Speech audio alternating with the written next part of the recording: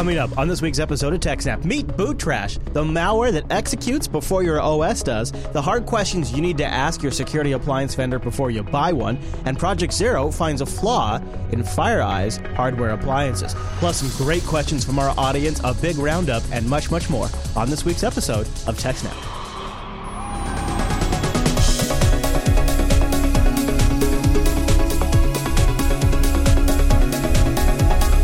Hi, everyone, and welcome to TechSnap. This is episode 245 of Jupiter Broadcasting's weekly Systems Network and Administration podcast. We stream this episode live on December 17th, 2015.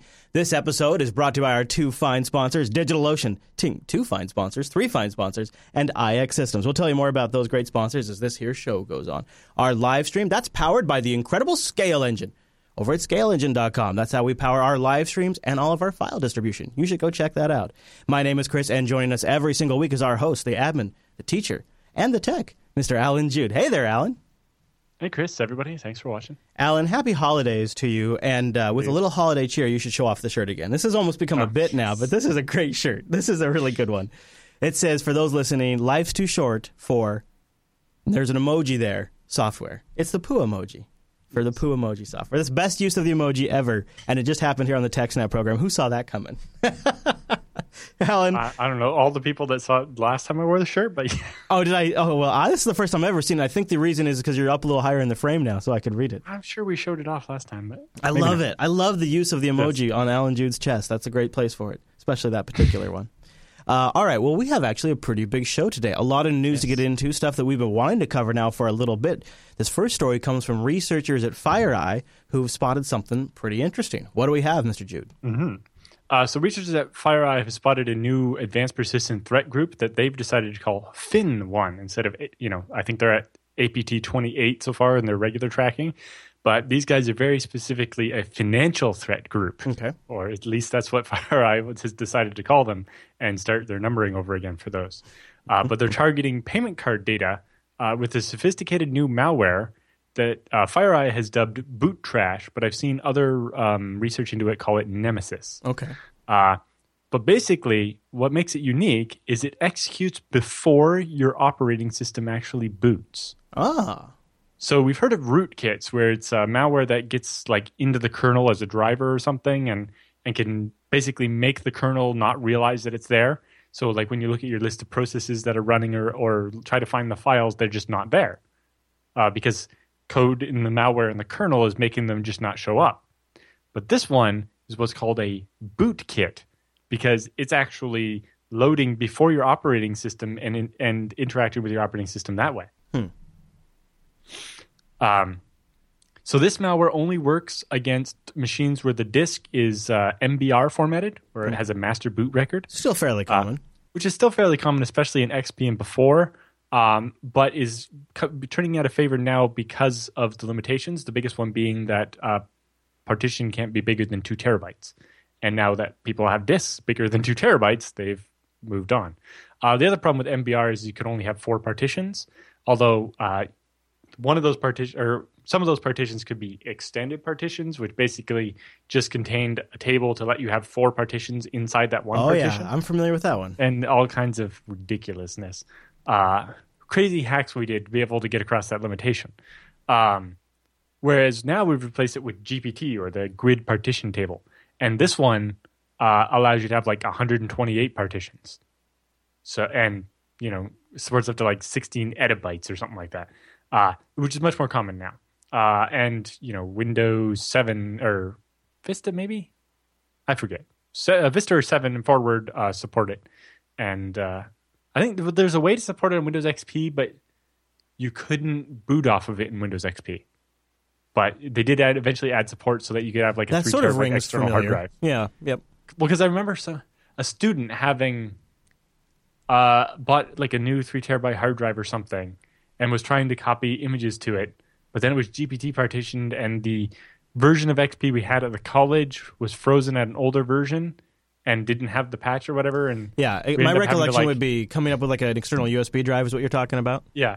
And it basically came GPT formatted, I think. Yeah. Or maybe it came MBR for compatibility, and we switched it to GPT. So either way, she had to copy. She wanted to copy a lot of files. Yeah. and we had to first get all the data off of it so we could reformat it with the opposite partition type that it had, and put it on that way. Anyway. Boot trash. So if this boot trash malware detects GPT, it just exits and does nothing. Oh, okay. Interesting.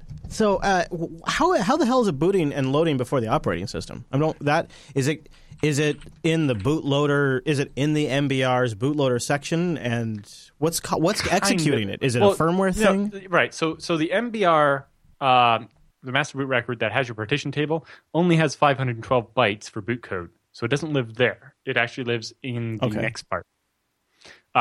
So the way booting works is your BIOS loads up and it reads that 512 bytes of code in the MBR, which mostly now just copies code from somewhere else and then runs that, because 512 bytes of code is not very much. So then there's what's called the volume boot record. So this is a chunk of space at the beginning of each of the partitions defined in the MBR. And this is basically how dual booting works, is you could have different boot code for each of those partitions so that you can just pick one and boot from it. Okay. So it backs up what was originally in that VBR, the volume boot record, to a different location on the disk, and then overwrites it with its boot code. So it finds some free space, usually between the partitions or at the end of the disk. Usually there's a little bit of space left over where, the number of cylinders or sectors didn't round out to a nice number. So there's 104 kilobytes of free space at the end of the disk or something.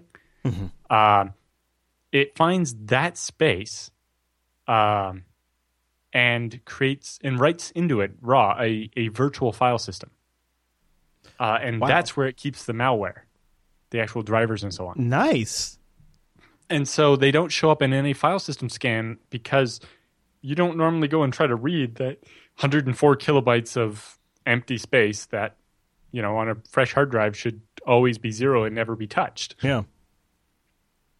And then additional files and resources that won't fit there end up getting encoded as blobs and then hidden in the registry.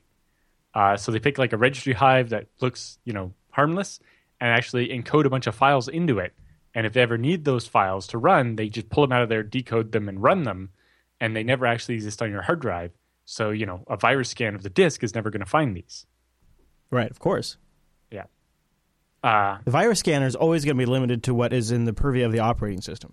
Right, and because it's accessing the file system through the kernel, a rootkit or a bootkit can hide those files, even if they were actually there, because, the virus scanner does the system call to say, hey, let me see what's in this directory. Just like all the other applications on the system do. Right. And code running in the kernel could be like, I've decided I won't want you to see this file, so I'm going to just not tell you it exists.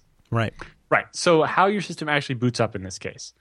During a normal boot, the BIOS loads the MBR loads the VBR, which then contains a bit of code that will actually start the operating system. However, during the hijacked boot process with this virus, the regular MBR will now load boot trash from the VBR space, because basically we read the VBR, moved it somewhere else, and wrote the virus into the VBR. So the MBR code loads the virus code and runs it.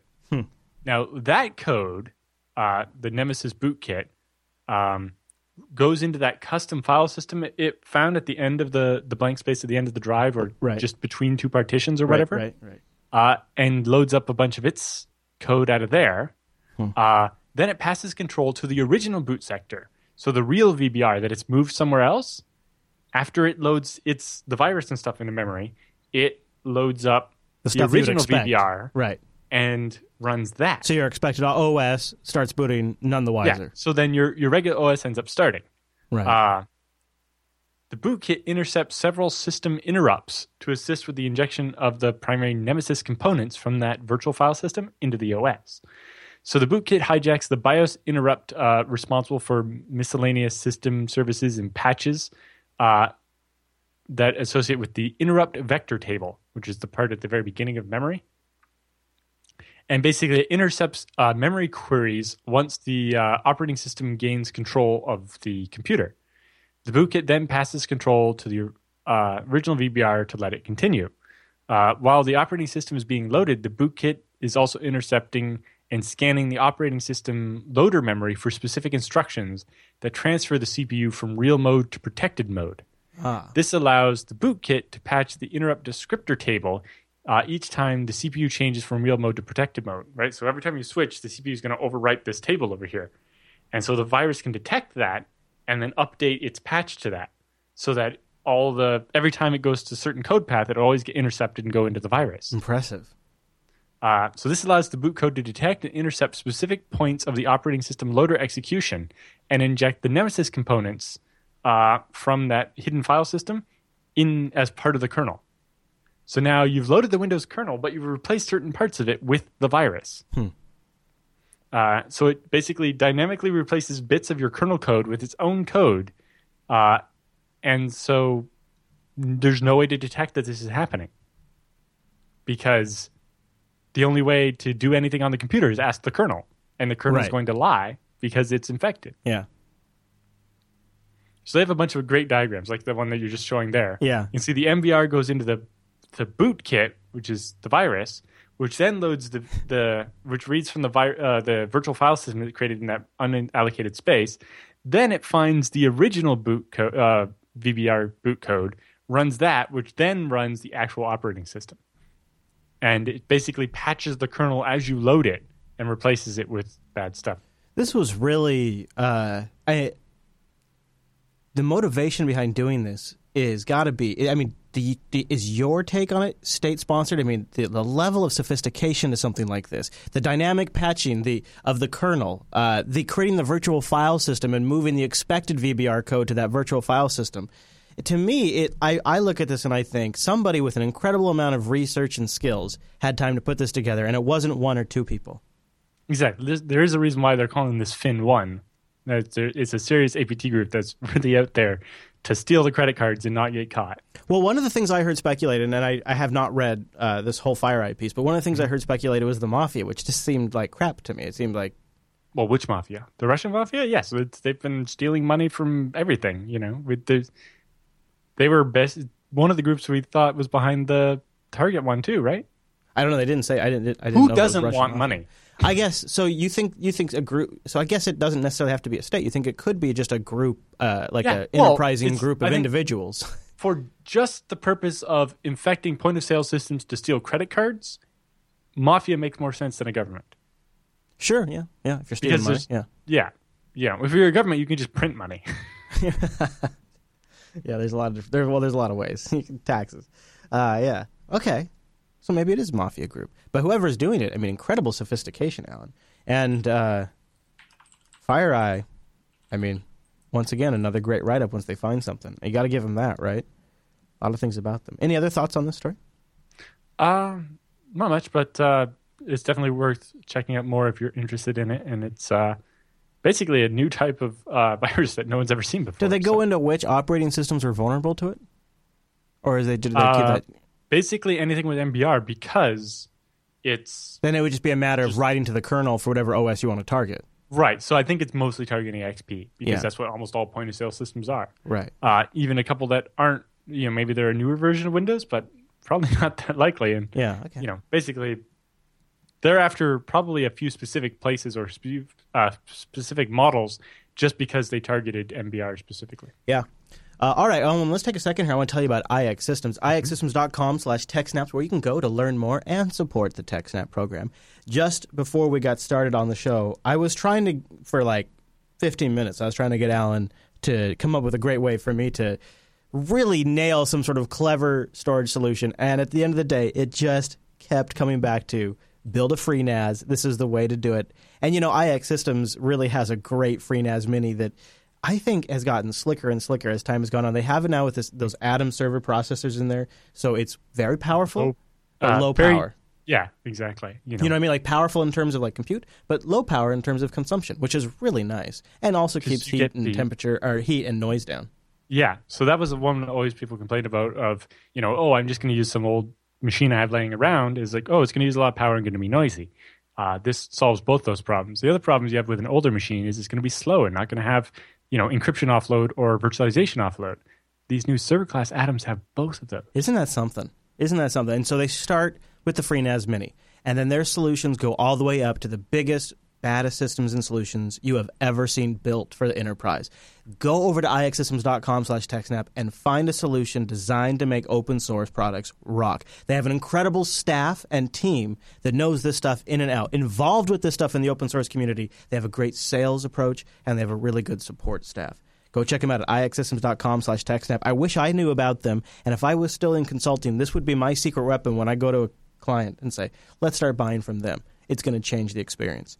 When I first bought my first IX Systems product, I went into it a little skeptical. I'll be honest, they wanted me to contact sales a little bit earlier in the process than I wanted to. And I thought, well, okay, that doesn't seem appropriate. I'm pretty aware and savvy of what I want. I would prefer not to. But I did it just as an experiment. This is before they were a sponsor. And I didn't really have a lot of other outward experiences with them other than just at conferences. And I have to tell you what, that pre-sales meeting that we had ended up being a huge, huge thing for me because I ended up saving money. I ended up building a better product that we are still today using here at the JB1 Studios to power our back-end storage infrastructure. And if it wasn't for that pre-sales call, I would have gone and purchased something that didn't really fit my needs. And so today I still remember going back and going, they just saved me money and got me a better product. And it's like that throughout the entire enterprise. ixsystems.com/TechSnap. I love it. Also, there's a reason they won an award for best at customer service. They just got that great award. You can check it out on their blog. And there's a FreeNAS logo design contest going on. Yes.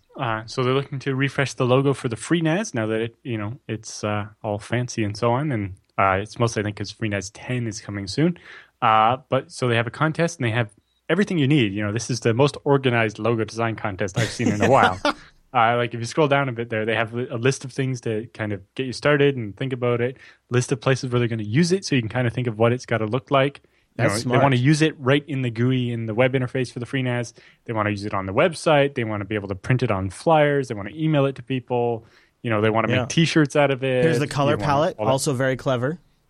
This is great. With all the details. So, the Pantone numbers. And they're used to working with professional designers and stuff. So they have everything you need. You should send a link to this to Ange. Seriously. Be like, hey, take a few notes from this. This is a great idea. This is really good. They are clever. They got their stuff together. And maybe you'd have a chance out there. I know we do have some designers in the audience. Mm-hmm. Also, we're looking for designers to refresh the TechSnap look. So email Angela at jupiterbroadcasting.com if you think you might want to take a crack at these frames we use, for our show. But yes, the FreeNAS logo contest, the winner will get $750 or a FreeNAS Mini. Yeah. And, of course, we mentioned this because IX Systems, folks behind FreeNAS, it's really cool. So go check them out, ixsystems.com/TechSnap. Okay, Alan, let's shift gears and go into this guide you found for, I like this, a decision maker's guide to buying security appliances and gateways. Yes. So this one mostly spoke to me because of our interview on BSD Now yesterday. Oh, yeah? So if you that's out now. So if you haven't, go download that right now. Mm-hmm. But on BSD Now, we interviewed Paul Doedek, who works at a company that makes a security appliance based on BSD. And also it fits in with our next story coming up as well. Nice. But anyway, so this is a decision maker's guide of what questions you should ask yourself before you go buy some random security appliance. With the prevalence of targeted, APT-style threats and the business risk of data breaches reaching the board level, and the market for security appliances is as hot as it's ever been, right? Mm-hmm. Everybody's trying to sell these things. Mm-hmm. Many organizations feel the need to beef up their security, and vendors of security appliances offer a plethora of, content inspection or email security or anti-APT appliances, all with, fancy, glossy marketing brochures full of impressive-sounding claims and so on. But how do you decide which one you actually should buy? So this article provides a bit of a guide to help you shop for an appliance, and that might actually be worth the number of zeros on the price tag. Nice. So their biggest point was that most security appliances are Linux-based, or open source based anyway, and use a large number of open source libraries to parse untrusted data streams that they're inspecting. Right? It turns out, even though you're paying all this money for this, usually they're just using some libraries that you could have cobbled together yourself with maybe some proprietary stuff to make it slightly better. But these libraries, along with the proprietary code added by the vendor, form the attack surface for the appliance, right? That is the code that is exposed to an outside attacker looking to attack that appliance. As we'll see in our next story, basically, if this appliance is going to sit there and inspect everything coming in on your network, those all happen to also be attacks against the appliance. Sure, that makes sense. And so you have to be careful with that. And the other thing is that all of these security appliances require a privileged position on your network, right? In order to be able to intercept traffic and be able to block it, or even just to monitor it, they basically need to be able to see everything and possibly modify it as it goes through. And as soon as you have, that's what every attacker really wants, is the ability to spy on everything going into and out of your network. Yeah, really. And the ability to modify it. Yeah, so, yeah. They're basically, it is the holy grail of your network, so you really got to ask your question about the security of the appliance. We've also talked about how often your monitoring device or your monitoring appliance or your Nagios server, how actually critical that is if it has firewall rules into all of these devices monitoring. Exactly. Kind of the same concept here. Exactly. Only in this one, it's even more. It's literally a wiretap on your network. Yes, exactly.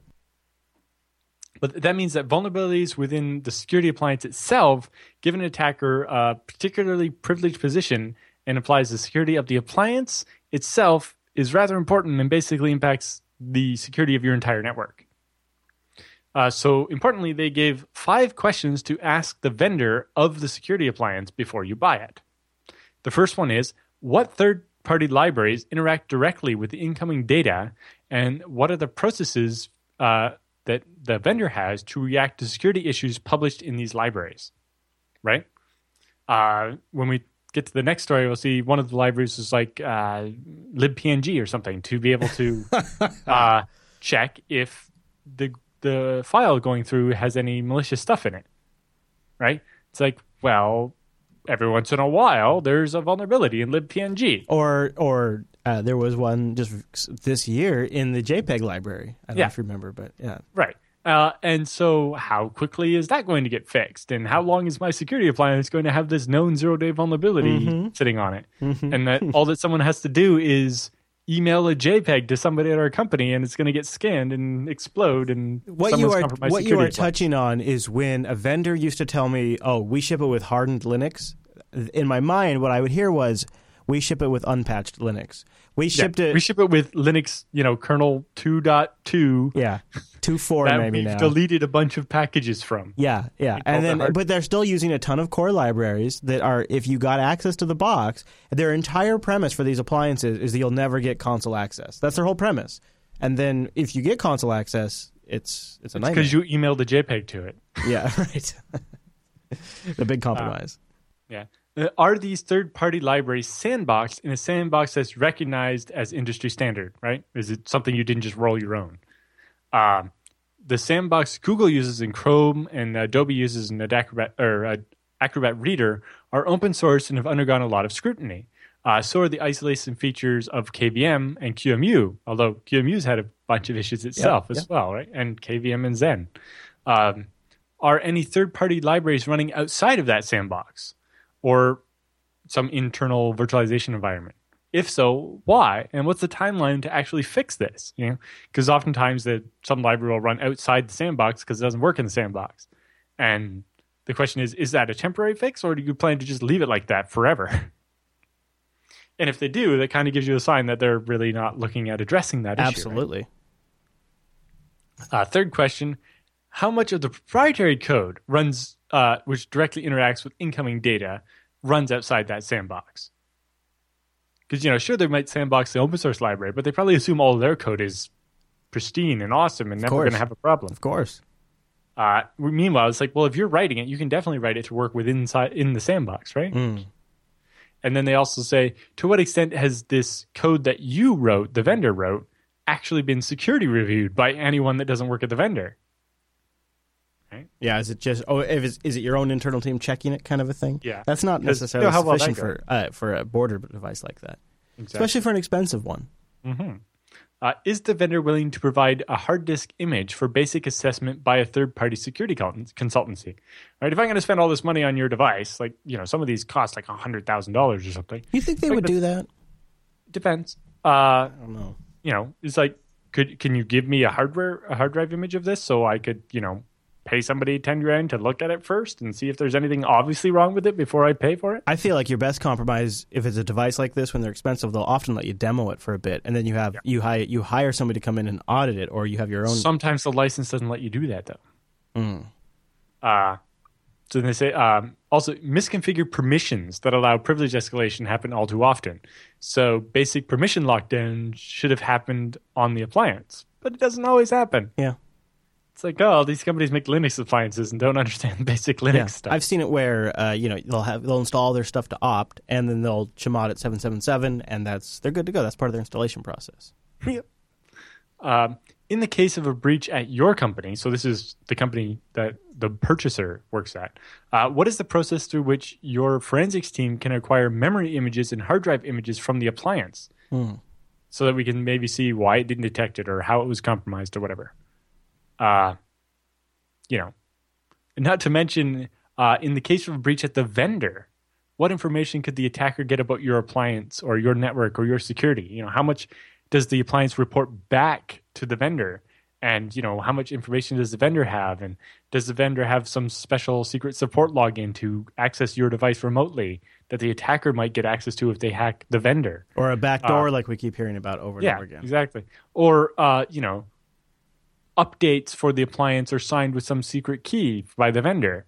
And if someone were to break in, would they be able to issue a fake security advisor or security update and cause the firmware on your device to update itself to a compromised version? Mm-hmm. How do they deal with the trusted keys on their own network? And then a bonus question here. Does the vendor publish hashes of the packages they install on the appliance? So in case of a forensic investigation, it's easy to verify that the attacker has not replaced some of the libraries on the appliance. That would be really nice. If you could actually get that from the vendor, that would be really nice. Yeah. So they say, a vendor that takes their product quality and hence your data security seriously will be able to answer these questions and will be able to confidentially state that all third-party parsers in large fractions of their proprietary code run sandboxed or virtualized, and that the configuration of the machine has been reasonably locked down, and be willing to provide evidence of this. For example, a disk image or virtual appliance, like you're saying, a demo, along with permission for you to inspect it. Because, that last part can be a big thing. Yeah. We both just dropped in the chat room because the chat room was asking for it. Yeah. But yeah, so I think all these are very good questions, and I happen to know one vendor who answered a lot of those questions actually before I knew the guide. Otherwise, I would have literally just asked him these exact questions. Oh, yeah, yeah. But we interviewed a developer who has two security appliances, and he talks about how, they use Capsicum to sandbox the processes. So literally, for example, they have one part of the code where it intercepts all Microsoft Remote Desktop sessions, right? And it presents a login screen to the user, and it doesn't actually make the connection to the server inside your network until they get past that fake login screen. Well, that fake login screen runs Capsicum-ized, so all it has is the connection to the user and a append-only connection to a log file. And I think the password or whatever. It doesn't actually have the ability to reach that Windows server or the appliance itself. All it has is the ability to receive stuff from the user, send stuff back to the user, and log, right? And then approve the connection or not based on its exit status. On top of being Capsicumized, so it's locked down like that, it also is limited. It only gets 2 seconds of CPU time. Oh. So if you did somehow compromise it and make it do something else or try to brute force it or something, it would just be restricted, not allowed to do anything because it's not allowed more CPU time. That's pretty clever. Pretty good. Lots of cool stuff. Yeah. Anyway, it's definitely worth checking out the interview. That'd be episode 120 of the BSD Now program, which we normally would plug in a little bit, but now it seems like a natural time. So go grab it. Go get the HD version, right? I mean, Alan's got that nice 930E, right? Yep. And he records locally. So you get the full Jude experience. You get high definition. All right, Alan, any other thoughts on that story? No, that's it for that one. All right, well then I will take a moment and tell you about my mobile phone. I'm going to tell you about Ting. This is how I kind of figured out a little deal that I want to share with the world. Go to right now, techsnap.ting.com right now, won't you? So that way you support the TechSnap program and you get yourself a nice discount off your first Ting device and if you have a compatible and a Ting credit. But here is what I want to tell you. Ting is mobile that makes sense. They just take your minutes, your messages and your megabytes, and they add them all up, and whatever you pay, or whatever you use, that's what you pay. It's really pretty straightforward. And here's the brilliant part. It's $6 a line, so you can have multiple devices. Maybe one's a phone and one's a tablet. You have a kid, or you have an employee, or you have a significant other that you'd like to give a phone to for the holidays. It's just going to be $6 and then the usage on top of that. What I find brilliant about this is when I was on the road trip, I used more. And so my Ting bill cost more. But when I'm just pretty Wi-Fi savvy and do most of my downloads before I hit the road, my Ting bill is less. And what's brilliant about that is that means 1 month out of the year, maybe I'll pay slightly more. But 11 months out of the year, I'm paying like $40 a month, $45 a month for 3 smartphones. It's a really great deal. You can get started by going to techsnap.ting.com. They have an awesome dashboard. They have a CDMA and GSM network, so you can just kind of be a little savvy and pick where your phone's going to go, what's going to give you the best. And they have a brand new phone that just hit the Ting store, and these are all unlocked. You get them, they're unlocked, you own them, $183, no contract, no early termination fee. For the LG Volt 2, which just hit the store today, a 5-inch display, tri-band LTE, it's got 5.1 on the Android up there up in the Lollipop biz, it's got an HD screen, quad-core Snapdragon processor, and then you don't have to worry about carriers getting in the way of your updates. It's just a really great phone with a really great price with no contract, and you just pay for what you use. Of course, they've got all the devices. You can find all the great devices, and they also sell just CDMA or GSM SIM cards. So there's a lot of good options for you. Start by going to techsnap.ting.com. Techsnap.ting.com, go check them out. Try out their dashboard. It's pretty kick-ass. And I think you will agree if you try their savings calculator. Just click right there, boop, boop, boop, boop. Put your actual usage in there and see how much you would save. About every 2 years, I save about $2,000 over what I switched from. And it's been pretty nice because as I started to get a couple of people at Jupiter Broadcasting that I wanted to give phone lines to, it was really obvious how to do it. Just $6 more, and we added another line. And what's really great is a lot of people who join us, they'll bring a mobile device with them. They'll have a cell phone already because cell phones have been around for a while now, and Ting has CDMA and GSM networks, so it's really, really great. And if you go to techsnap.ting.com, if you bring a phone, you get $25 in service credit, and that's probably going to pay for more than your first month, especially if you can take advantage of their early termination relief program. And then if you look into the referral programs, if you refer to somebody, well, you could probably go like 3 months without having to pay a cell bill. There is a way to do it. It's pretty cool. You just have to be a little savvy. That's why they picked our audience, techsnap.ting.com. Go over there and try them out, techsnap.ting.com. And a big thank you to Ting for sponsoring the TechSnap program. You still have that big Nexus 6 there, Mr. Jude? Oh, yes. How are you liking that big phone? Loving it. I am in the market for a new phone. Just got my 2nd December security update. I busticated my phone up super bad a while ago, and so I've been kind of like slowly shopping, and I'm kind of leaning again going with the Nexus, but I haven't made up my mind yet. Yep. You can see here my prompt to download Android 6.0.1. Ooh, you gonna do it? We should do it. Do it. I have 6.0.0 already. This is just a security update. Yeah, who needs patches? Who needs patches? Well, it's kind of what we were talking about the other day about how it's like, well, I'm kind of busy doing TechSnap today, so I don't have time to screw with my phone. So I'm not going to install the security update until after the show's over later tonight when I'm not expecting any more calls. Yeah. All right, Alan, well, our next story sort of fits beautifully with our previous story, doesn't it? Our whole little theme today. Yeah, tell me about it. So, yes, we just talked about FireEye doing all this cool security research, and then about security appliance questions you should ask and so on. Mm-hmm. So now Google's Project Zero has done an audit of FireEye's security appliance. Oh, look at that. Yeah, so FireEye sell security appliances to enterprise and government customers. FireEye's flagship products are monitoring devices designed to be installed at the egress point of large networks. So basically, if you have a high-end managed switch, it has a feature where you can say, hey, port number 7 is actually a mirror or monitor or a span or whatever you want to call it, depending on which company you bought the switch from. Basically, all the traffic that's going to go out a certain port, or it can actually be a couple of ports, will all have a second copy of all the bytes sent to a different port. Part of the reason for this is, I'm the network administrator and I'm trying to debug some network issue. So all the traffic that's going over there, also make a copy come to this port, which is my laptop, so I can run Wireshark and see what's going on. Right? or stuff like that. In this case, you install this appliance on this monitor port, and it gets a copy of all traffic coming from the internet into your company, right? Or you can also have it going out as well. So it can inspect everything that everybody on the network is trying to do, or out to the internet anyway. So the FireEye device then watches all network traffic passively, monitoring common protocols like HTTP, FTP, SMTP, etc., for any transferred files. If a file transfer is detected, for example, an email attachment or you're downloading something from their website, the FireEye appliance extracts the file and scans it for malware. If it detects the malware, it alerts the security team. It says, hey, somebody's sending malware to you, right?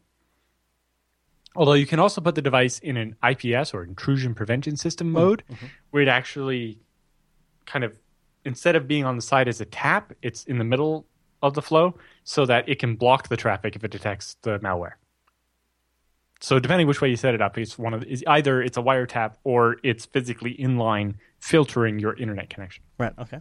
So for networks with deployed FireEye devices, a vulnerability that can be exploited via the passive monitoring interface would be a nightmare scenario, right? So your device is sitting there as a tap, and somehow you can send data to a user in the network and in the process exploit the monitoring device. Sure.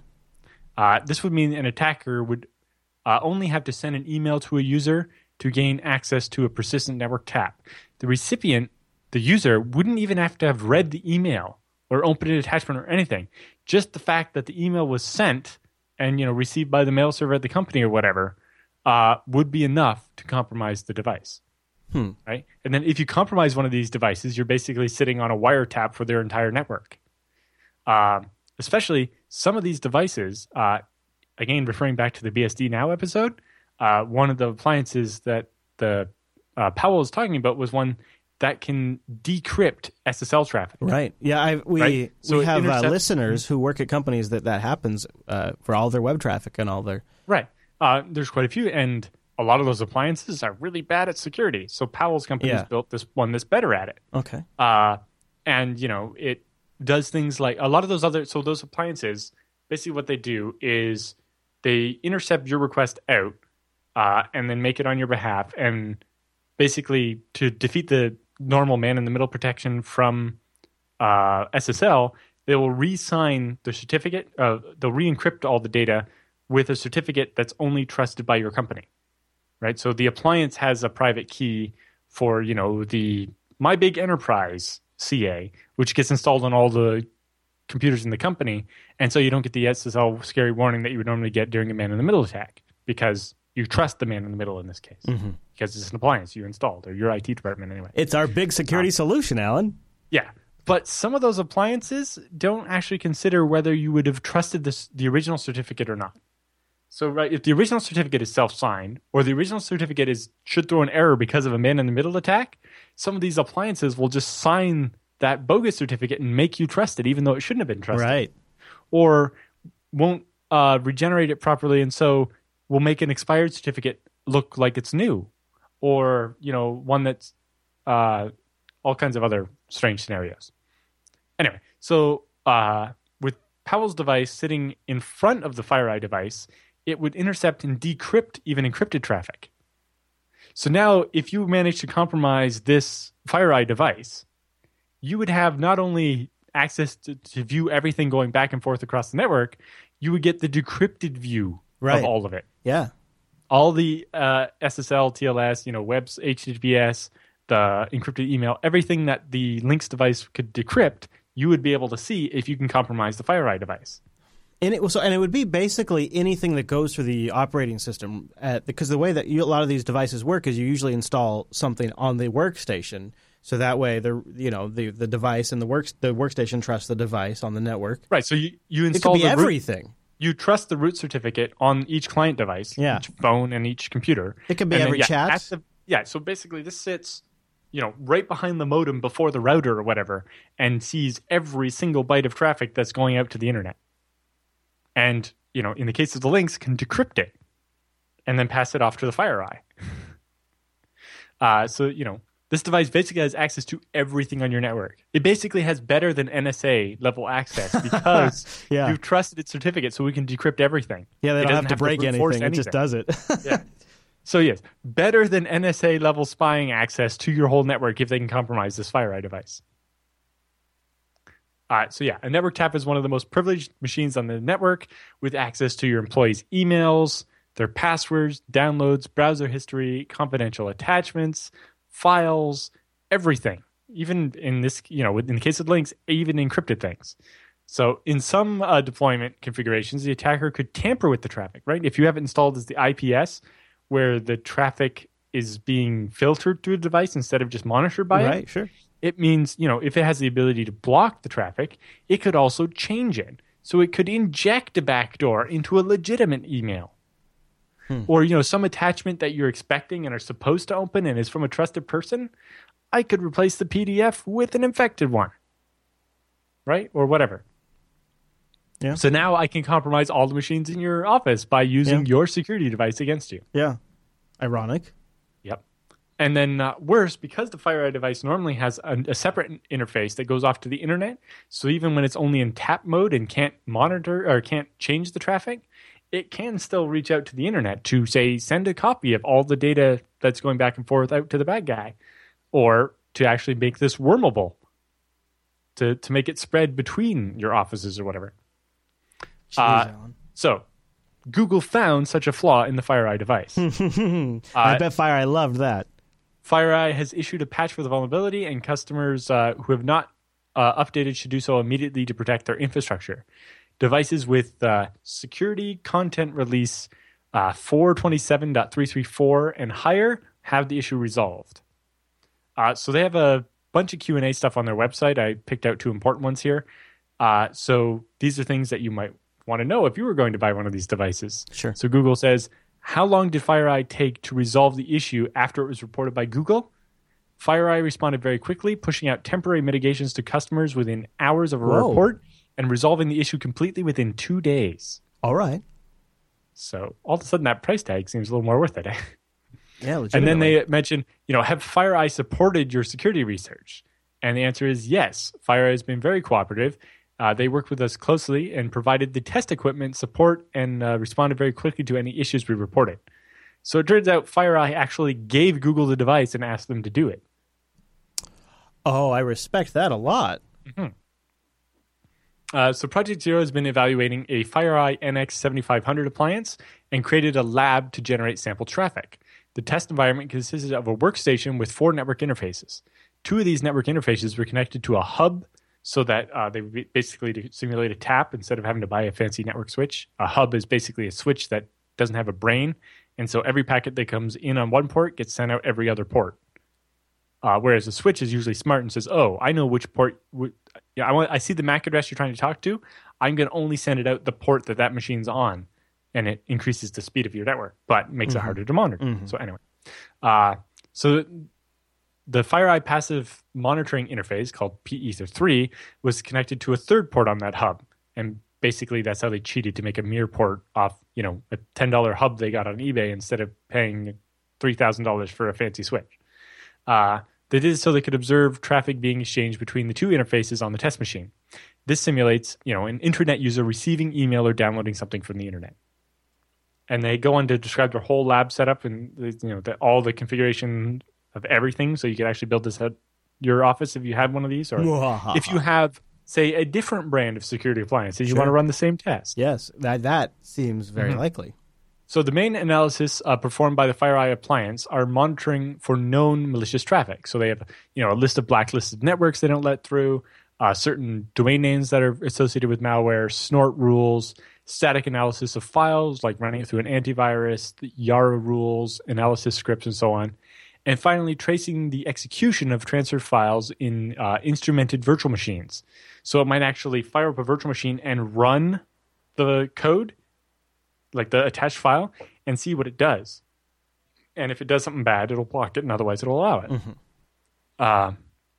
Once an execution trace has been performed, pattern matching against known bad behaviors is performed. So they have this malware input processor subsystem is responsible for the static analysis of files, invoking little helper programs and plugins to decode various file types. So this is where a lot of the open source stuff comes in. For example, there's an SWF helper file for checking flash files, and it uses FLASM to disassemble flash files and figure out what they do. Clever. Or it uses P7zip to open up the DMG files to check, Mac OS disk images for problems. Or uses PNG check to check PNG files for malformed images or otherwise possibly malicious stuff that's trying to target PNG.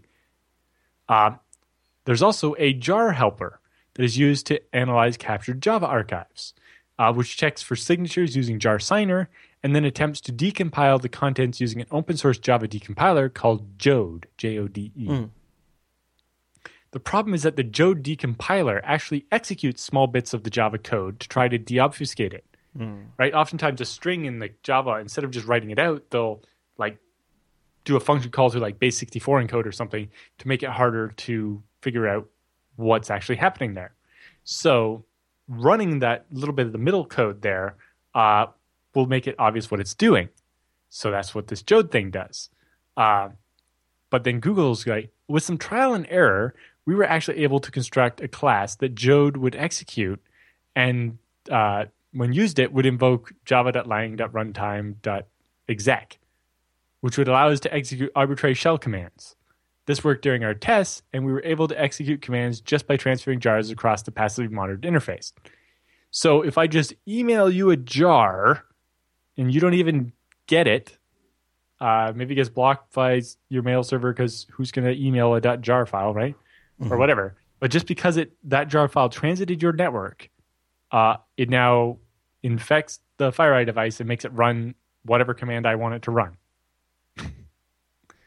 So they say, as the FireEye ships with Netcat installed by default, creating a backconnect shell is as simple as specifying the command we want and the address of our control server.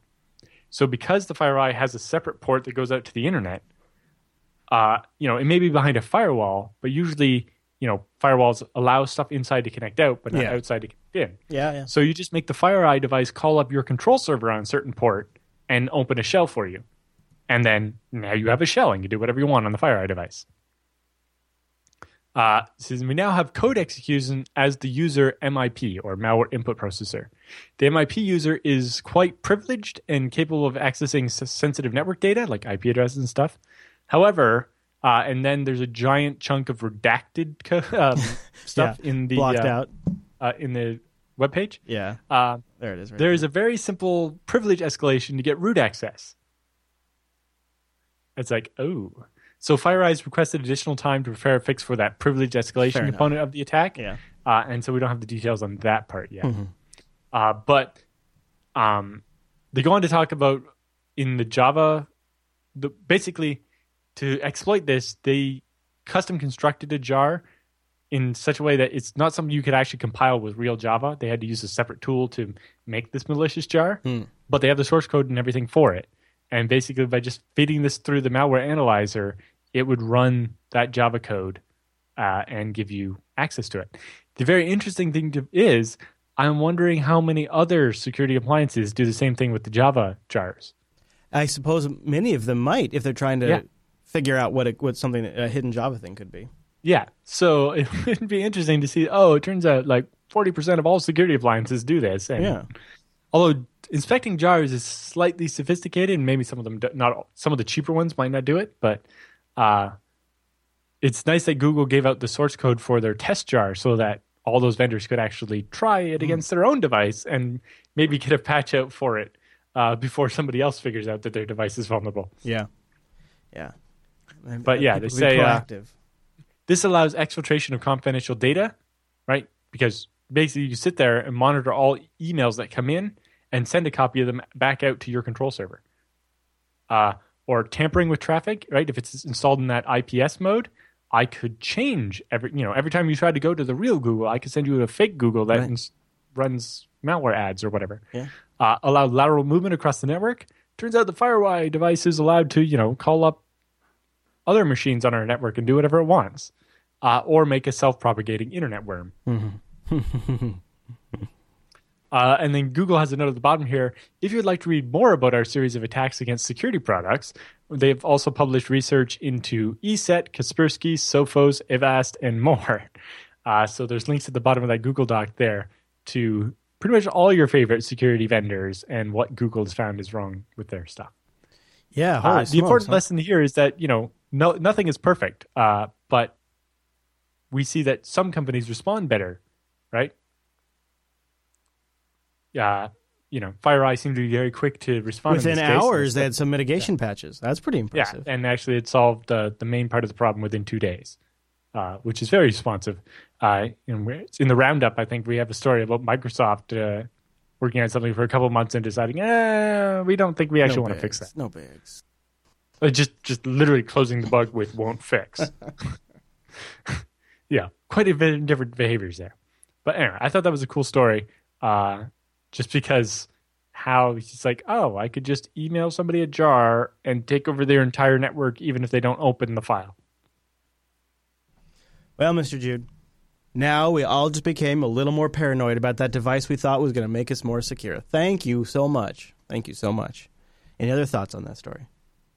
No. All right. Well, then I'll tell you about DigitalOcean, my go-to infrastructure on demand. DigitalOcean.com. Use the promo code SNAPOcean and get a $10 credit.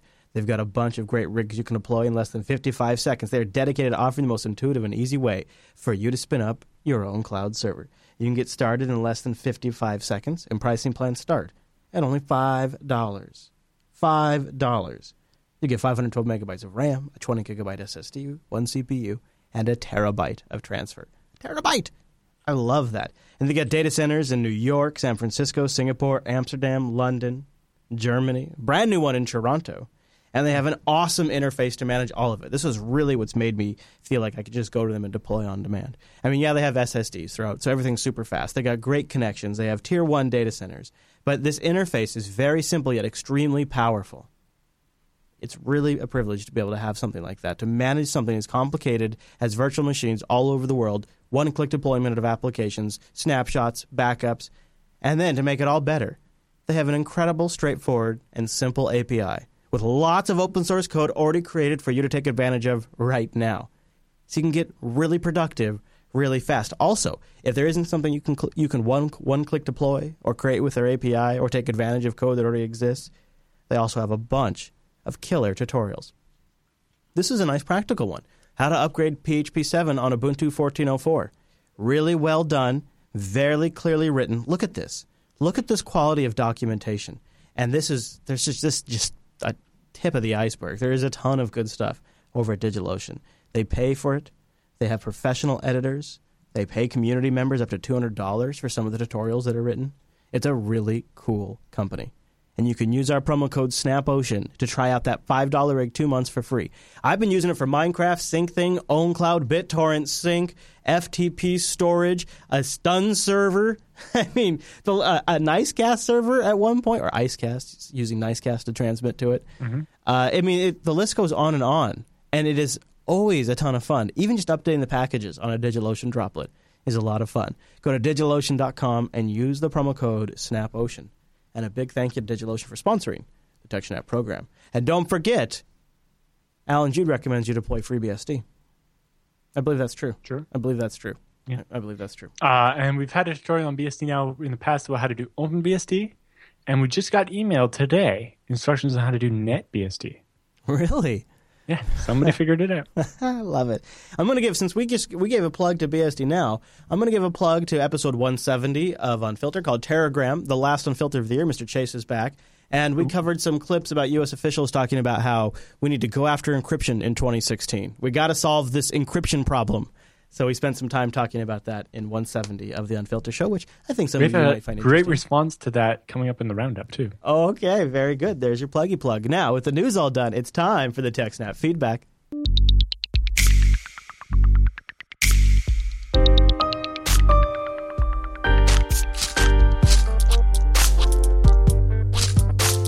Thanks for sending your emails to techsnap@jupiterbroadcasting.com or pop in that contact link at the top of the Jupiter Broadcasting website, or even better, starting a thread in our subreddit over at techsnap.reddit.com. Our first email comes in from Jacob, and Jacob has a RAID repair gone wrong. He said, I've been listening since episode 1, and this is the show I recommend to all the IT folks who work for me, all 87 of them. The smart ones take the time to watch and listen. Hopefully this the request for help won't embarrass me too much. Oh, look at him taking one right there in front of the team. He says, I had a LaCie 28 gig drive set up as a RAID 1 off of Mac with 3 4 terabyte drives. I think this is too big, as in that's the name of the enclosure.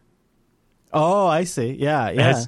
Basically, it's an enclosure with 3 4 terabyte drives in it. Yeah. And he set them up so he actually has a 3-drive mirror, so he only gets 4 terabytes of storage, but on 3 copies of every block.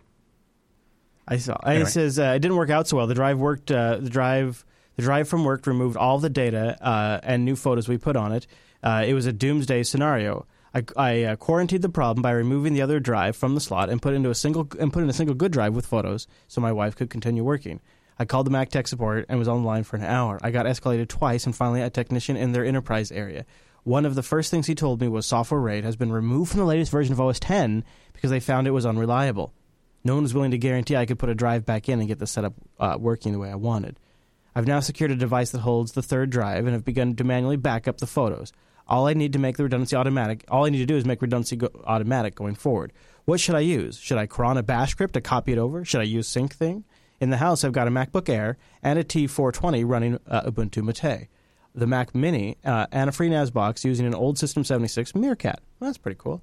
And 3 MacBook Pros. The T420 gets used as the MB server for family car rides, thanks to the Rover experience. That was inspiration. And log rides are much nicer now with the 4 kids. Please be mindful, though, of a budget when proposing a solution. I think I already have the tools I need. I just need to configure in the smartest way possible. So this happened after he decided to rotate the drives, he said. Yeah. So the problem with doing a plan like this with something other than ZFS is because of the lack of the metadata, it can't know which drive has the newest data. Right? So normally how it should work is if you got the 3 drives, you pull out one, and you leave it at work, and you bring it back a month later, and when you put it in, it should realize, oh, this drive is old, and it would overwrite everything on it by copying the files from the other 2 drives. Okay. But apparently that's not what happened. When you put it in, it was like, oh, look, file system, and it doesn't have any of the files. Or whatever. The advantage to ZFS is instead of having to overwrite the entire drive with a copy of the first 2, it would be able to say, oh, I see you're at transaction group X. I'm going to copy everything that's newer than that to the drive, but not everything, which oftentimes can be faster, especially if you, say, rotate once a week or something. But it really depends how it's set up. Yeah, with RAID 1, they're not separate devices, and the OS has no idea what's going on. So yeah, you can do something like an rsync or a SyncThing or something, but yeah, it gets pretty messy pretty quick. Luckily now there is ZFS for OS X, and you can do it that way. But I've only ever put this into, like, theoretically, I've never actually done the whole rotate one drive out of a 3D mirror to create that kind of tape archive looking thing.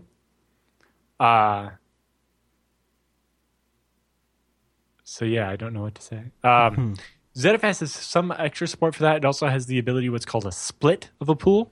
So if you have a pool made up of mirrors of enough drives, you can say split, and it'll take one drive out of each VDEV and make a new pool. Basically allows you to fork the entire pool. And so basically one drive from each VDEV, and you get a second completely separate pool. Here's where I'm confused.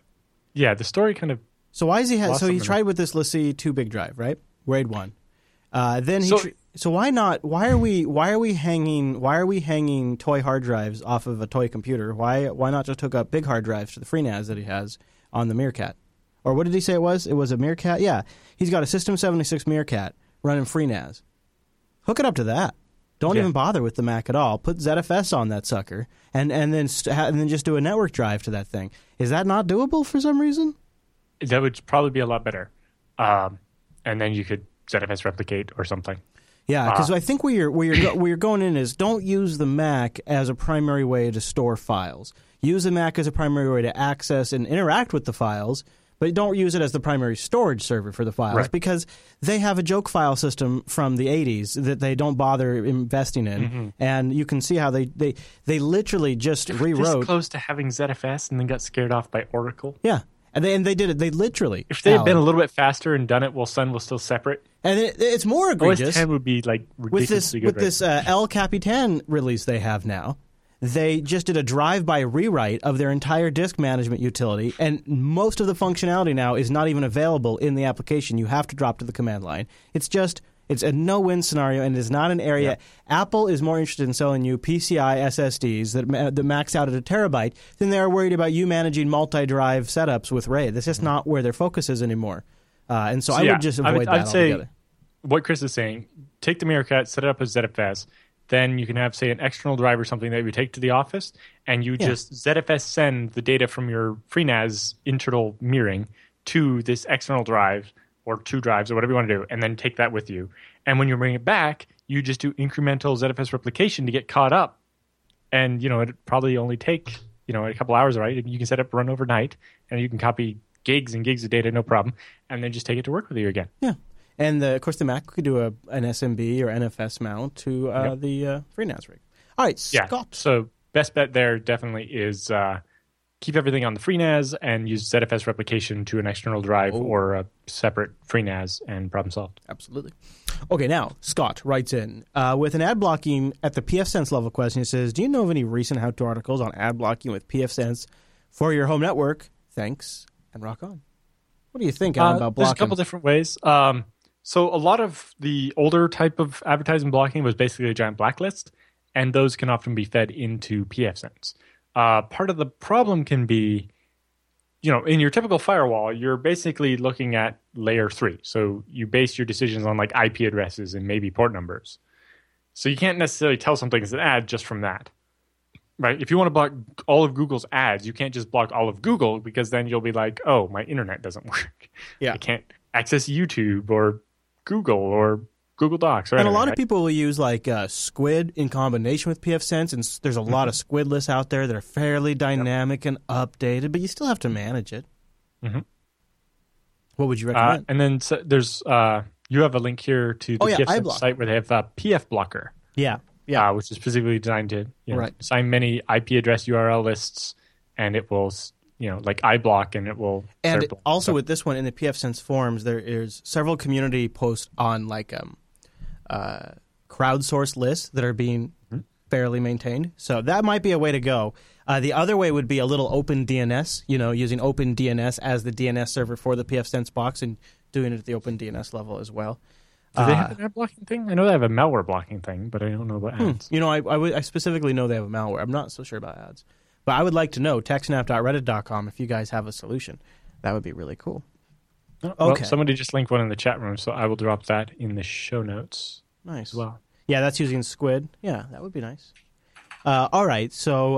the advantage of doing Squid, basically, is that you get basically, you're inspecting at layer 7, so it actually is looking at HTTP and can make a decision about, this connection to Google is normal and this connection to Google is an ad, and so on. Now, we have a question about how feasible it would be to set up a passwordless system with some expectations that I might need to set up computers for someone with Alzheimer's. I would like to give them a solution that's very effective for remembering passwords. As a result, I was wondering whether I could manage all passwords through keys and maybe even biometrics, something like that. Do you guys know where to get instructions to make a password manager in a system adapt to such a measure? Or maybe is it even possible in the first place? Something he's kind of looking for is password managers that set up a master password from biometrics or texting a cell phone, log in through biometrics, keys, or some sort of auto login. I'm planning on to use only the only OS which are Libre open source, so it has to be something that would work with KDE, no Mate as a desktop environment, etc. He says, I'm okay with the root password in a Post-it note inside the computer case for service purposes, if that's the best we can get. Other questions, which models of biometric readers would people recommend, and any potential pitfalls I should watch out for? This is an open thread on our subreddit, too, so if anybody has anything that they have out in the audience, I would love to hear more. But what are your thoughts initially, like with biometrics and that kind of stuff? So I, played with biometrics way too many years ago now.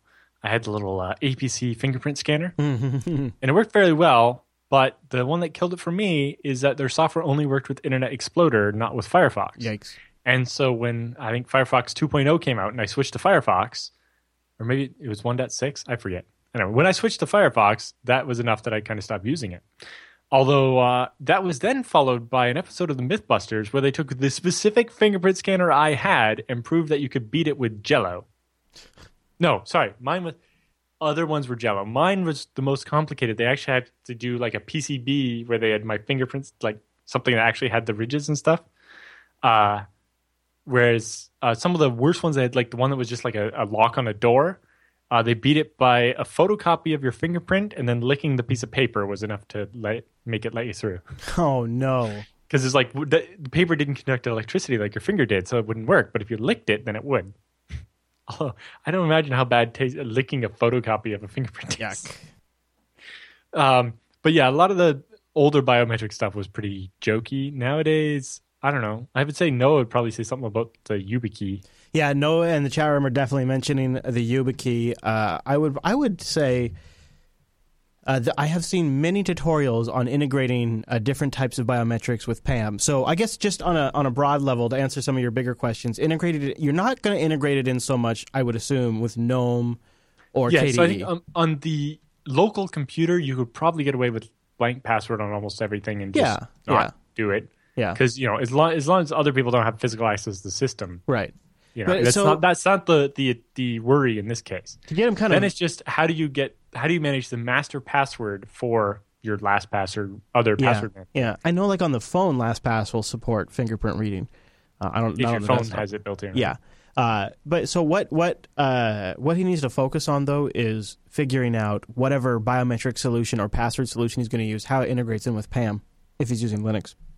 Because that's what's going to authenticate the login for the desktop environments and stuff. But you can just set up auto login and blank passwords whatever on the local system. Yeah. I wouldn't be that worried about that part. It just comes down to what's going to enter the master password into KeePass or LastPass, and YubiKey. Or replacing those with the biometric based authenticator. YubiKey really could be a big solution here. Although the big question is, how do you avoid them forgetting where they put the YubiKey? We'll just leave it in the USB port. I suppose. And then you just take it out only on special occasions. Right. And that might be the best bet. Yeah. I suppose the other pitfall I was thinking of that.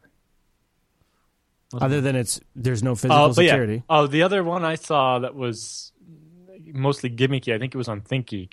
And I think I don't remember if it ever worked for Linux or if it was like one specific version that they got it to work for, and if you used anything else, you were on your own. But they had this thing that was like a belt thing that went on your belt, and it was if you were within like 5 meters of your computer, it unlocked it, and if you walked away, it auto-locked it. They still have that with apps on the phone. I don't know how reliable they are but they do have that. If it's checking your location constantly to do that, how much battery drain is that? Well, the one I'm thinking of, I think uses when you come in Bluetooth range, it unlocks, and when you leave Bluetooth range, it locks. That makes more sense. That would just work for the desktop again. That's not going to solve. What you really need is like LastPass and YubiKey. Yeah, that seems like the best approach. But hopefully someone from the chat room has an even better idea and puts it in the subreddit. Yep, techsnap.reddit.com. Mr. E writes in with our last email of the day. He says, greetings from Ecuador. Woohoo! Look at that. He says, hello, Chris and Alan. I'm a big fan of your show. I'm a mechatronics engineer. Am I getting that right, Alan? Mechatronics? What is it? Mechatronics engineer. And I have a question. We have a set of devices sending TCP/IP streams to a fixed public IP4 address server. Due to maintenance issues, oh boy, don't I know that one. We would like to be able to temporarily relay the stream of data to a different server without needing to change the fixed IP address on the devices. In a way, redirecting the data depending on which server is currently up. What would be the best way to do this? How could I address this issue if my servers are running on DigitalOcean? Thanks for your feedback and the wonderful show. I've been listening for years. Okay, so I forget what it's called on Linux. On BSD, we have what's called CARP, or the Common Address Redundancy Protocol. Oh, yeah. So your two servers would have their own IP addresses, maybe even internal ones or whatever, and then they basically would share that public IP address, and they just communicate with each other, and whichever one comes up first is the master, and the other one sits there as a slave and keeps pinging the master. Right, what is that for Linux? The master is it CARP on Linux too? No, it's called something else. Cisco calls it VRRP, the Virtual Address Redundancy Protocol. Yeah, come on, or virtual router redundancy protocol, VRRP. On Linux, I think you have something, but I have no idea what it's called. Yeah. But there's probably something similar. So that's an approach. Interestingly, he mentioned DigitalOcean. I was gonna say, yeah. They in DigitalOcean recently just introduced a new feature called floating IPs, which is designed exactly for your situation. This is not part of this is not part of the ad read. This is just I know. This is literally a feature they have where you have that one IP address and you can just move it to a different one of your VMs so that you can do maintenance. And awesome. On BSD Now we've talked about, so I have this machine here and I want to upgrade the software on it. So what I'm going to do is take a snapshot of it, clone it, and install the update on the clone and get it all set up. And once it's working, I just flip the IP address over to the clone, right, and let some traffic at it. Make sure it works. Right. If something goes wrong, I can just flip back to the old one. If nothing does go wrong, I can just delete the old one because I don't need it anymore. And next time, repeat the same situation. The CARP or VRRP or floating IPs, and they're Amazon calls them elastic IPs. OVH calls them something else. I can't remember now. But yeah, there are a bunch of other providers, including DigitalOcean, that offer these floating IP type thing. Mm-hmm. Or a lot of routers can do it with VRRP, and I know FreeBSD can, and OpenBSD can do it with CARP. And I imagine there's a Linux solution. I just don't know it. Sorry. Maybe one day we should do TechSnap from Ecuador. What do you think, Alan? I say after we hit TechSnap 300, we do the whole thing from the road. We just go on a worldwide tour. I will find some sponsor to pay for it, and we'll have to get a staff. I think you're going to need more than one. Well, yeah. We'll also need a staff so that way you can continue to work and we continue show production. So both of us will have to. But it's going to be a blitz, Alan. It's going to be this podcasting. The episode we record in the business class of a Dreamliner will be quite interesting. Right. Yeah. I'm told that podcasting is making big bucks these days. So I'm sure our money is just right around the corner. I saw some giant map of the podcast network, and my face wasn't on it, and I was disappointed. You know how many podcasts can say they've gone 245 weeks in a row without ever missing a beat? How many? Not many that I know of. Most of them, most podcasts that start can't do 5 episodes ever. But yeah, there would be an interesting stat on that. Yeah. All right, well, we need your feedback because guess what? We just keep on going. So go over to jupiterbroadcasting.com/contact and choose TechSnap from the dropdown. And then, send in your questions about security, about networking, about storage. No ZFS questions this week, so send in your questions about that. Although we did have a ZFS-related way to solve the problem. Yes. And, of course, there's the subreddit. No matter what your problem is, ZFS is the solution. And then, honestly, another great way to genuinely interact with us is to hang out in our live chat room over at jblive.tv. We do this show on Thursdays. We are normally 1 p.m. Pacific, which is 4 p.m. Eastern, 2100 UTC. Yeah, and I'm going to mention it right now. We won't be live next week. I'll try to remember to mention it at the end of the episode, too. But next week, we are pre-recorded. We're going to have 2 pre-recorded episodes. Alan's gone through and picked some of his favorite moments from TechSnap history, and we're going to feature those in 2 sort of back-to-back episodes that are like condensed TechSnap goodness. I'm actually really looking... I put fresh content in each one as well. That is actually true. There's going to be... Actually, yeah. For Christmas, it's some of my favorite things from TechSnap ever. Yeah. And then for the one on New Year's Eve, it's a retrospective of all the shit that went down in 2015. There you go. So we should be 2 really good episodes. So that'll be at 2:46 and 2:47. That'll just be out at the regular Thursday time.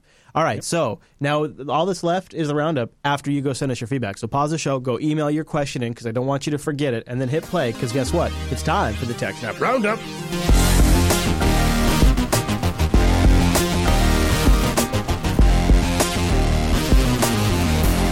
Welcome to the TechSnap Roundup. Yeah, that's what that crazy music means. Now, the Roundup are stories that just didn't quite fit at the top of the show because that was already a huge show.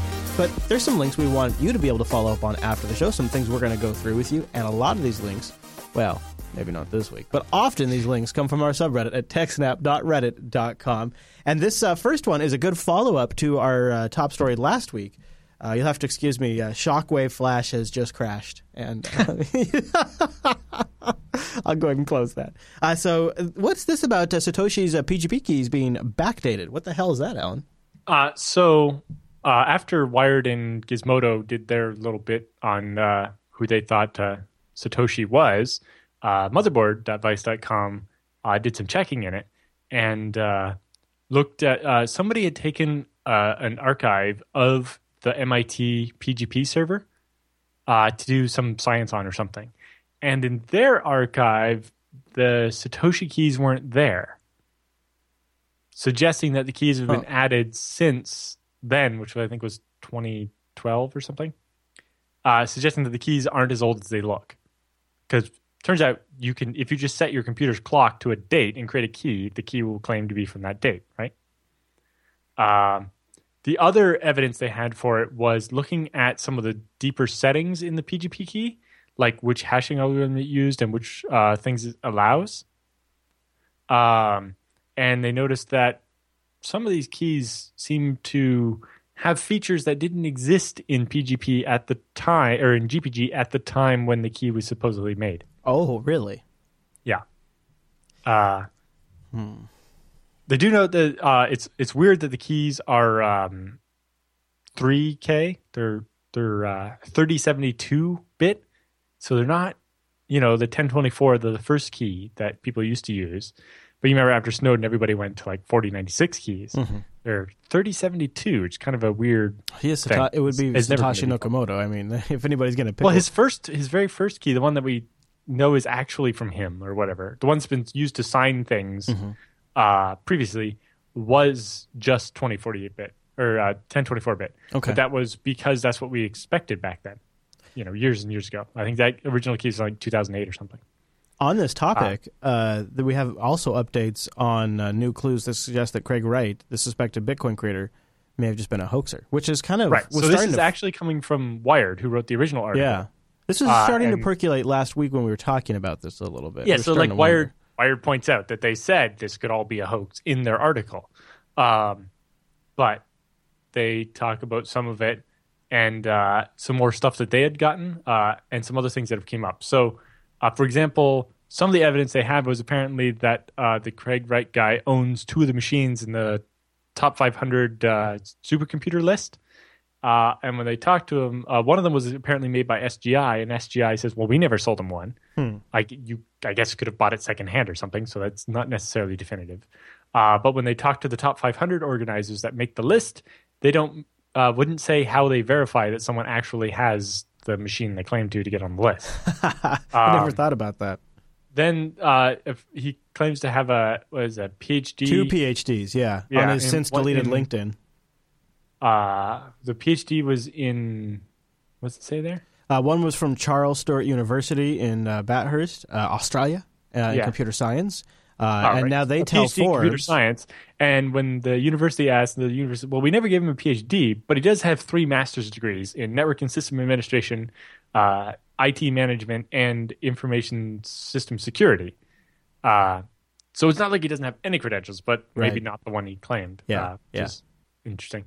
And then some of the PGP evidence that Motherboard found. Yeah. But they also talk about some other stuff they have where especially the person that gave them the articles, or at least the hacker that was after Gizmodo, made some accusations that Wired didn't have enough evidence, and so they didn't print because they were quite bad, apparently.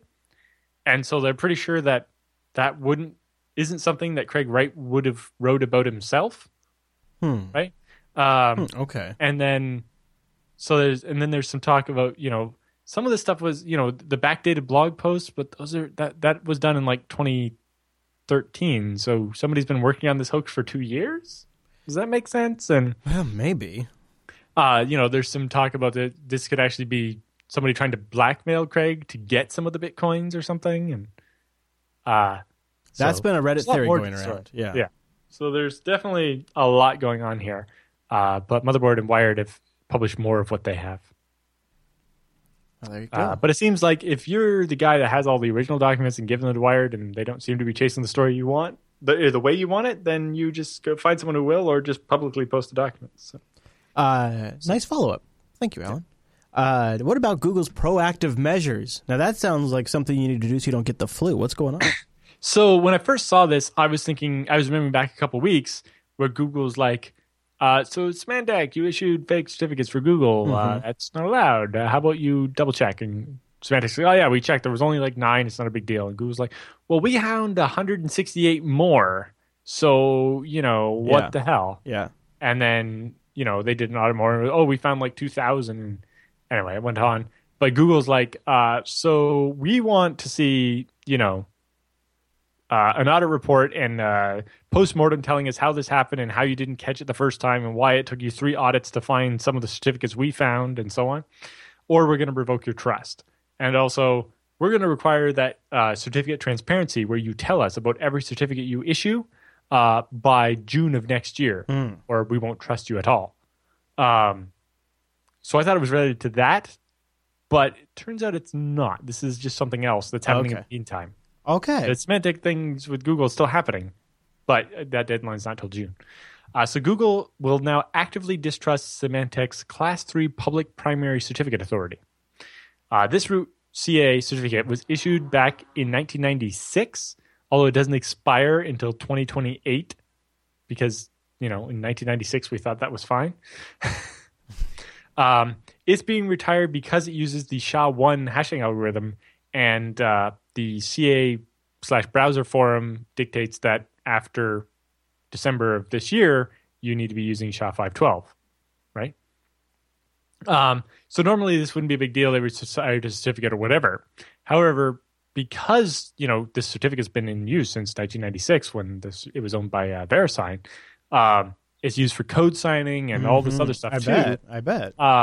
And so they don't want to just kill off certificate entirely. So Symantec's like, we're not going to use this for, SSL certificates anymore, but we're not going to kill it off completely.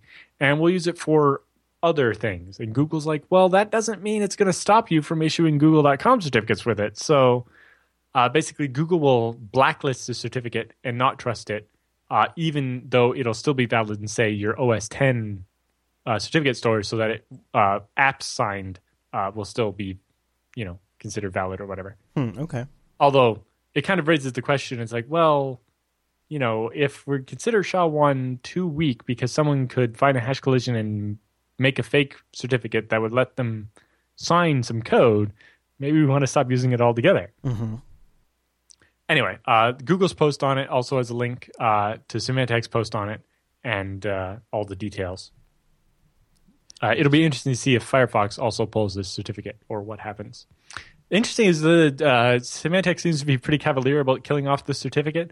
They're like, we don't expect this to affect anybody. It's like, they're like, if you have one of these certificates, you can just go under your management panel and reissue it. It's like, sure, but how many people are going to do that? Yeah.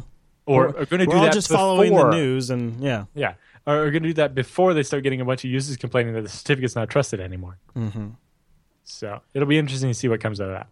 So let's talk about another vendor who makes their money off of people who think they need to secure their computer from boogeymen. MacKeeper has a little bit of egg on their face. I guess this is like some sort of like antivirus program for the Mac. It's more of like one of those clean up, make your computer faster programs that are usually just the stuff that cron jobs already do, that kind of thing. More along the lines of, this is Super Sweeper. It makes your computer faster. And so what happened? Their customer database was compromised? So it turns out, they like to word it as their customer database was compromised. It turns out they have a MongoDB for their database, and it's just totally open to the public, and anybody can go in and view the data. Just completely exposed to the internet. Just pants around the ankles. Wow. So not a compromise at all. A complete and total malpractice of configuration. And on top of it all, the passwords in it are hashed with plain MD5 in their Yes, awesome. Instead of, proper. And I'm sure the type of users that bought that application are going to be the type of users that use different passwords for everything with password managers. And just from the screenshot there, it looked like there are like 13 million unique users, but like 1 million of them were paying for a subscription at one point. Wow. So I don't know if there's any payment details in there as well. It's hard to say. So what was that like? So it was like a 21 gigabyte database, something like that? Yeah. Jeez. Well, I guess it could be worse. It could be a 650 terabyte database. What is this? Well, so digging back, so a researcher had looked at how bad the Mongo databases that were exposed to the internet were, because it's Mongo database the default configuration's a bit iffy. It's meant to be run on a LAN, not on a public IP address. And so it just doesn't have security on by default. Good. So the guy that, after that MacKeeper story came out, the guy who'd done some original research said, yeah, so I've gone through Shodan, the search engine for version strings or whatever, and compiled a list of all the MongoDBs I could get access to on the entire internet. And it turns out it adds up to 650 terabytes of Mongo databases that I can poke over the internet. Ooh, wow. I see. So that's a bit of So yeah, it's 35,000 completely no authentication MongoDB instances on the internet. Database is just, legs spread wide open. Now, everybody knows that credit card theft and stealing identities, that's child's cybersecurity, cyber hacking. The real cyber thieves are now stealing entire homes. Dun, dun, dun. Yep.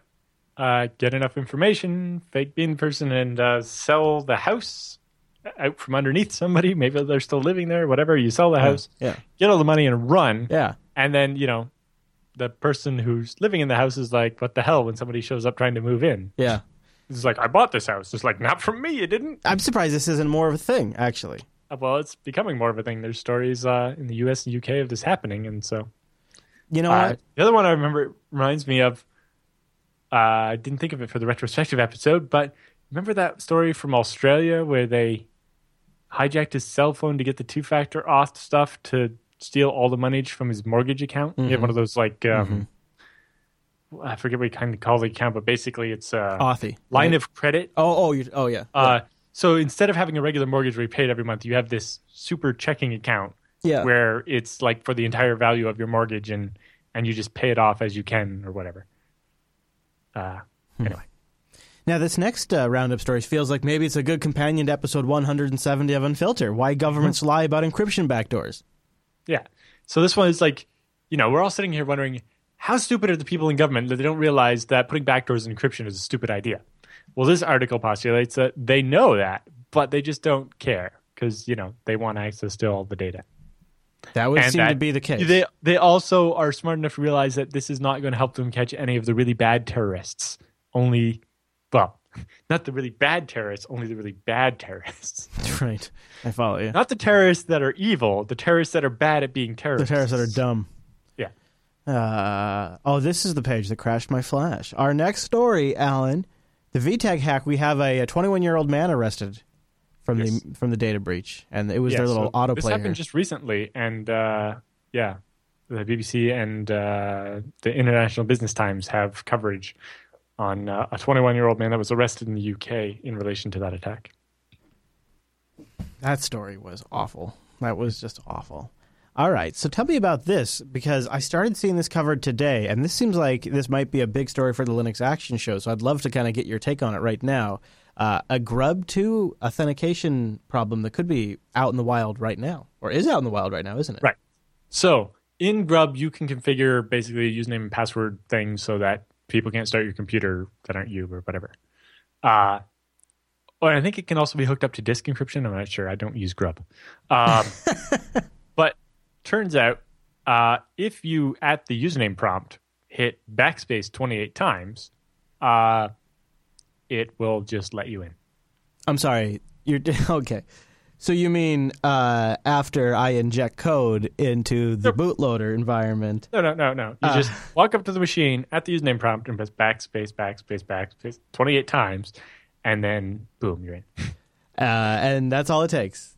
Yep. So it's basically integer underflow. So normally you go and you type in the password or the username, right? And it counts how many characters you've done. Every time you press a letter, it increases the counter by 1. And when you hit backspace, it decreases it by 1. And it uses that to know how long the username you typed is.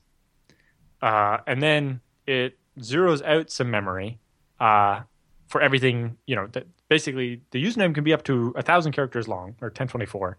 So it takes how much you typed and 1 for the null, and then zeroes out everything after that. And it turns out that if you give it a big negative value, you can go and erase some other bit of memory, and then,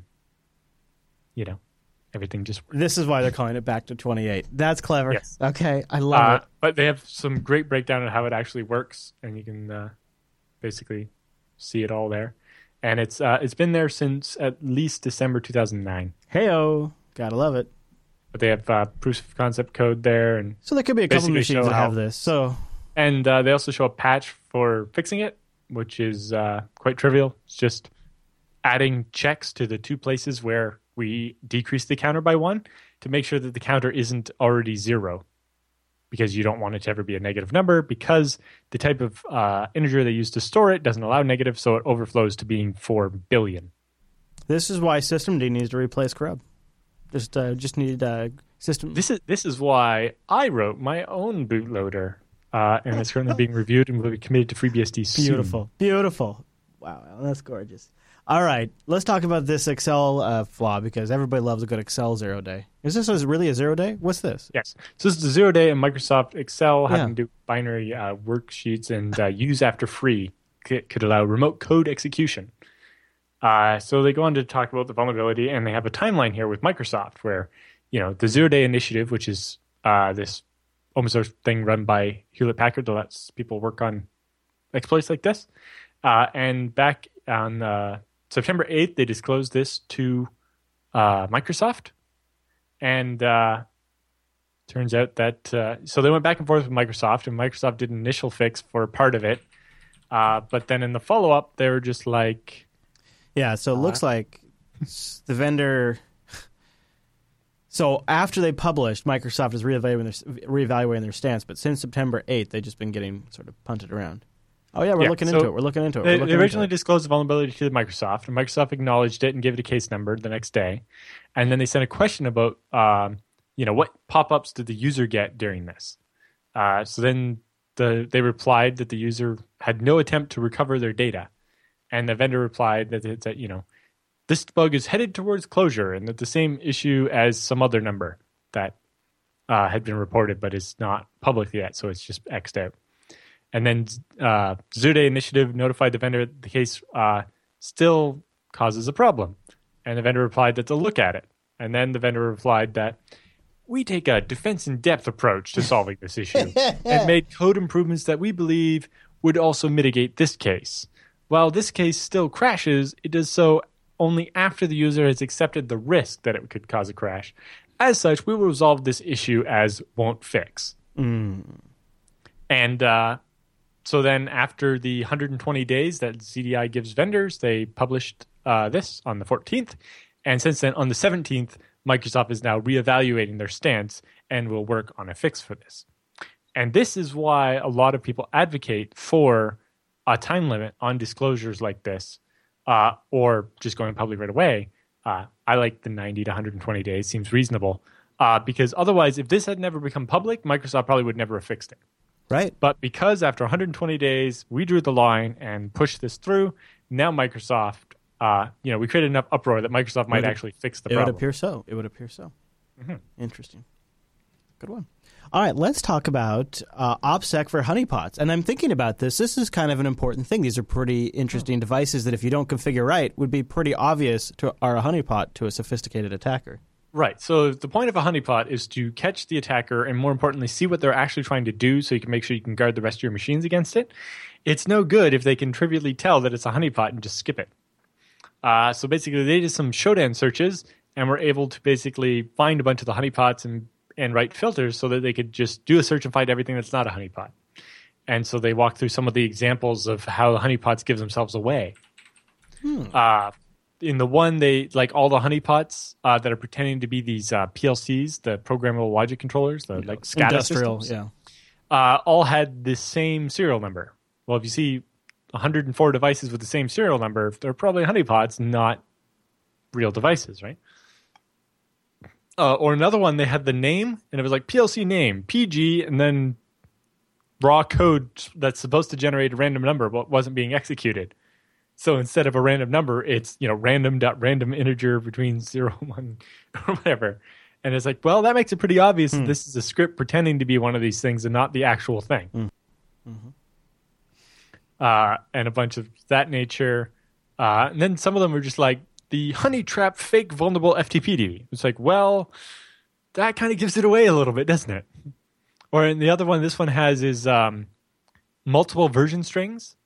So it's like it claims to be free FTPD and war FTPD at the same time. So that, when you're doing a scan and you just search for a version number or whatever, it's going to ping yours no matter which one they're searching for. But it makes it pretty obvious that it's not either of those. It's a honey trap. And a bunch of things like that. So this is sort of like things they noticed when they looked into it, so things to watch out for. So if you're going to implement something like this, don't make these dumb mistakes that other people have. We'll have a link of that for that in the roundup. Think about it a little bit. The best way to do it is think like the attacker. And, if it's very easy for you to go through there and figure out which ones are fake and just not hit them, then those honeypots have failed to do what they're supposed to do, which is catch people trying to mess with your SCADA system so you can figure out what you have to do to harden your SCADA system. Does it feel like we have a Joomla vulnerability almost every other week on this show now? I mean, what's going on? It turns out that when you make a bunch of hype about a vulnerability in an application, people go and look for other ones and find them. So we got a critical zero-day remote command execution vulnerability in Joomla. So this one's really bad. So it turns out if you your browser sends a user agent string, right, which tells a website what browser you're using. Sure, yeah. And some websites use this to tell when you're on a phone to give you a different version of the website or whatever. Right, yep. They can often have your screen resolution in them so that the website can adapt itself. This website only works on Internet Explorer. Yeah. Well, it turns out when Joomla is processing that to try to do stuff, if you inject an object, a PHP object or whatever, into your user agent string, it'll just execute that or run it into the database or whatever. Are you saying I could hack a Joomla site by changing my user agent string? Yes. So if you tell your browser to pretend to be... No, hold on. This has got to be the worst I've ever heard. So I don't even... I just changed my user agent. I could do that with any extension for any browser. Yeah, you just go into about:config in Firefox and find the box and type in an SQL statement or something and you win. But yeah, this one you could just inject commands into Joomla and make them run them. And love it. Terrible. Luckily, they have patches for this now, including patches for old unsupported version, because it turns out a lot of people run old unsupported versions of Joomla, and they really shouldn't. But luckily, they got patches anyway. Otherwise, the internet would be terrible. Now, while we're talking about remotely injecting stuff, how about this next one in the roundup? SMTP injection via recipient email's address. Yes. So it turns out email, something we still haven't managed to get right. I'm giving up, Alan. I'm giving up. So this one's basically by injecting a bunch of crap into the recipient field, the person you're sending the email to, a lot of applications can end up sending spam. So if you have a web form on your website where you let people put in their email address and you send them something based on it, like a sign-up form, and you send their confirmation email to them based on that, they could fill out the form in such a way that instead of sending that email, it would send spam to some third person. So you can see here's a picture of what a regular SMTP transaction looks like. And if you scroll down a little bit, you can see where if on the from the to line, a little bit more, you put something else, you can make all that happen all at once and send some different message.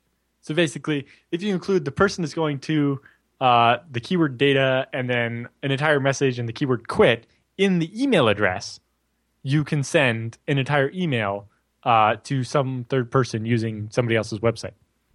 And then it gets into even more complicated versions of this, because it turns out we allow silly things in the name part of the email address, the vanity part that's not even the email address, to allow line breaks and stuff in there for people with long names or whatever, and a bunch of crazy stuff. And it turns out we made it way too complicated. Great. And they show examples of there's this regular expression that's 8 lines full width long. It's longer than your strongest password, this regular expression to check if your email address is valid, which I'm sure gets even more complicated every time we add, .Black Friday as a top level domain. But even that one you can construct one of these that will match that. It's a perfectly legitimate email address. It just causes your email server to send spam instead. So we are often finding there's all kinds of different trends, and one that we talked about last week was people taking over Steam accounts and then emptying out their inventories. So we have a follow-up story. Trading away all the stuff or scamming people into trading you stuff and all these. This kind of reminds me of that. There's malware targeting Steam traders, which banks on the new escrow system. Yeah, so because the amount of scamming and I'm going to guess your password, log in, and trade all your stuff away, Steam has added this escrow system where basically unless you're like two-factor authenticated, Steam will like put a hold on the trade. So you lose the item, and Steam keeps it for like a day or two, so that you can claim that, hey, I didn't do that, my account was hacked or whatever, and get your thing back before it's given away. And obviously the bad guys figured this out. So instead of being like, oh, damn, Steam stopped us from scamming people, they just adapted the scam to look like the new escrow system. So they made a website that looks like the dialogue in Steam when you're doing a trade. And when you click the final button, it prompts you to download escrow.exe, which, so I've heard of that. That's the new Steam escrow system, right? And run it, and now you have malware. Brilliant. Yeah, they even gave the exe a Steam icon, too. Look. Yep. Oh, actually, when you go to details, too, does it say Valve in there? You can write whatever you want in all of that. Only if you have the ones where you're actually checking the publish by and looking for a code sign certificate, do you actually get validation. Interesting. It does say the original file name was 89.exe. Huh. Somebody didn't strip out their metadata. Yeah. So there you go. When you know what the good hacker always says, when you close a door, they often find a Windows. All right, Alan, and our last link in the roundup this week is a tweet. How not to implement two-factor authentication. And so somebody was just browsing around on the internet and found this IP address that's basically somebody's webcam. That's a webcam shooting an RSA. An IP camera that's pointed at one of those RSA secure ID tokens. So you could just check your webcam to get your token ID. So when it's like I can't be bothered to carry this thing around with me all the time, or two people need access to this, and we can't set up two accounts because they cost extra or whatever. Right. There's a webcam pointed at this secure ID token, and it gives you the number every couple of seconds. Brilliant. So if I'm the attacker, I go and I still use the name and password. I'm like, oh, I'm stymied by not having the secure ID that changes every 10 seconds. Oh, it turns out if I just look at the webcam, there it is. Typey. Hopefully the delay isn't too significant. It wouldn't be that bad. All right, that brings us to the end of the roundup, which brings us to the end of this week's episode. Now, TechSnap won't be live for the next couple of weeks because of the holidays, but we'll be live after that. We'll still have episodes released, so be sure you are still subscribed to the feed or check the website. If you got any driving to do or good stuff, anything like that, should be a couple of good episodes. Yeah, and Alan made sure we have new stuff in each episode. So that's going to be pretty cool, too. Normally, though, we do the show at 1 p.m. Pacific, which is, again, 4 p.m. Eastern, 2100 UTC. Yeah, and JupiterBroadcasting.com/calendar is where we convert it to your local time. JupiterBroadcasting.com/contact is where you go to email. And any other shenanigans, I guess also, go check out the BSC Now show and Unfiltered 170. Those are a couple of episodes this week that are related to some of the content we covered here this week. All right, everybody, thanks so much for tuning in this week's episode of TechSnap. Have a great holiday, and we'll see you right back here next week.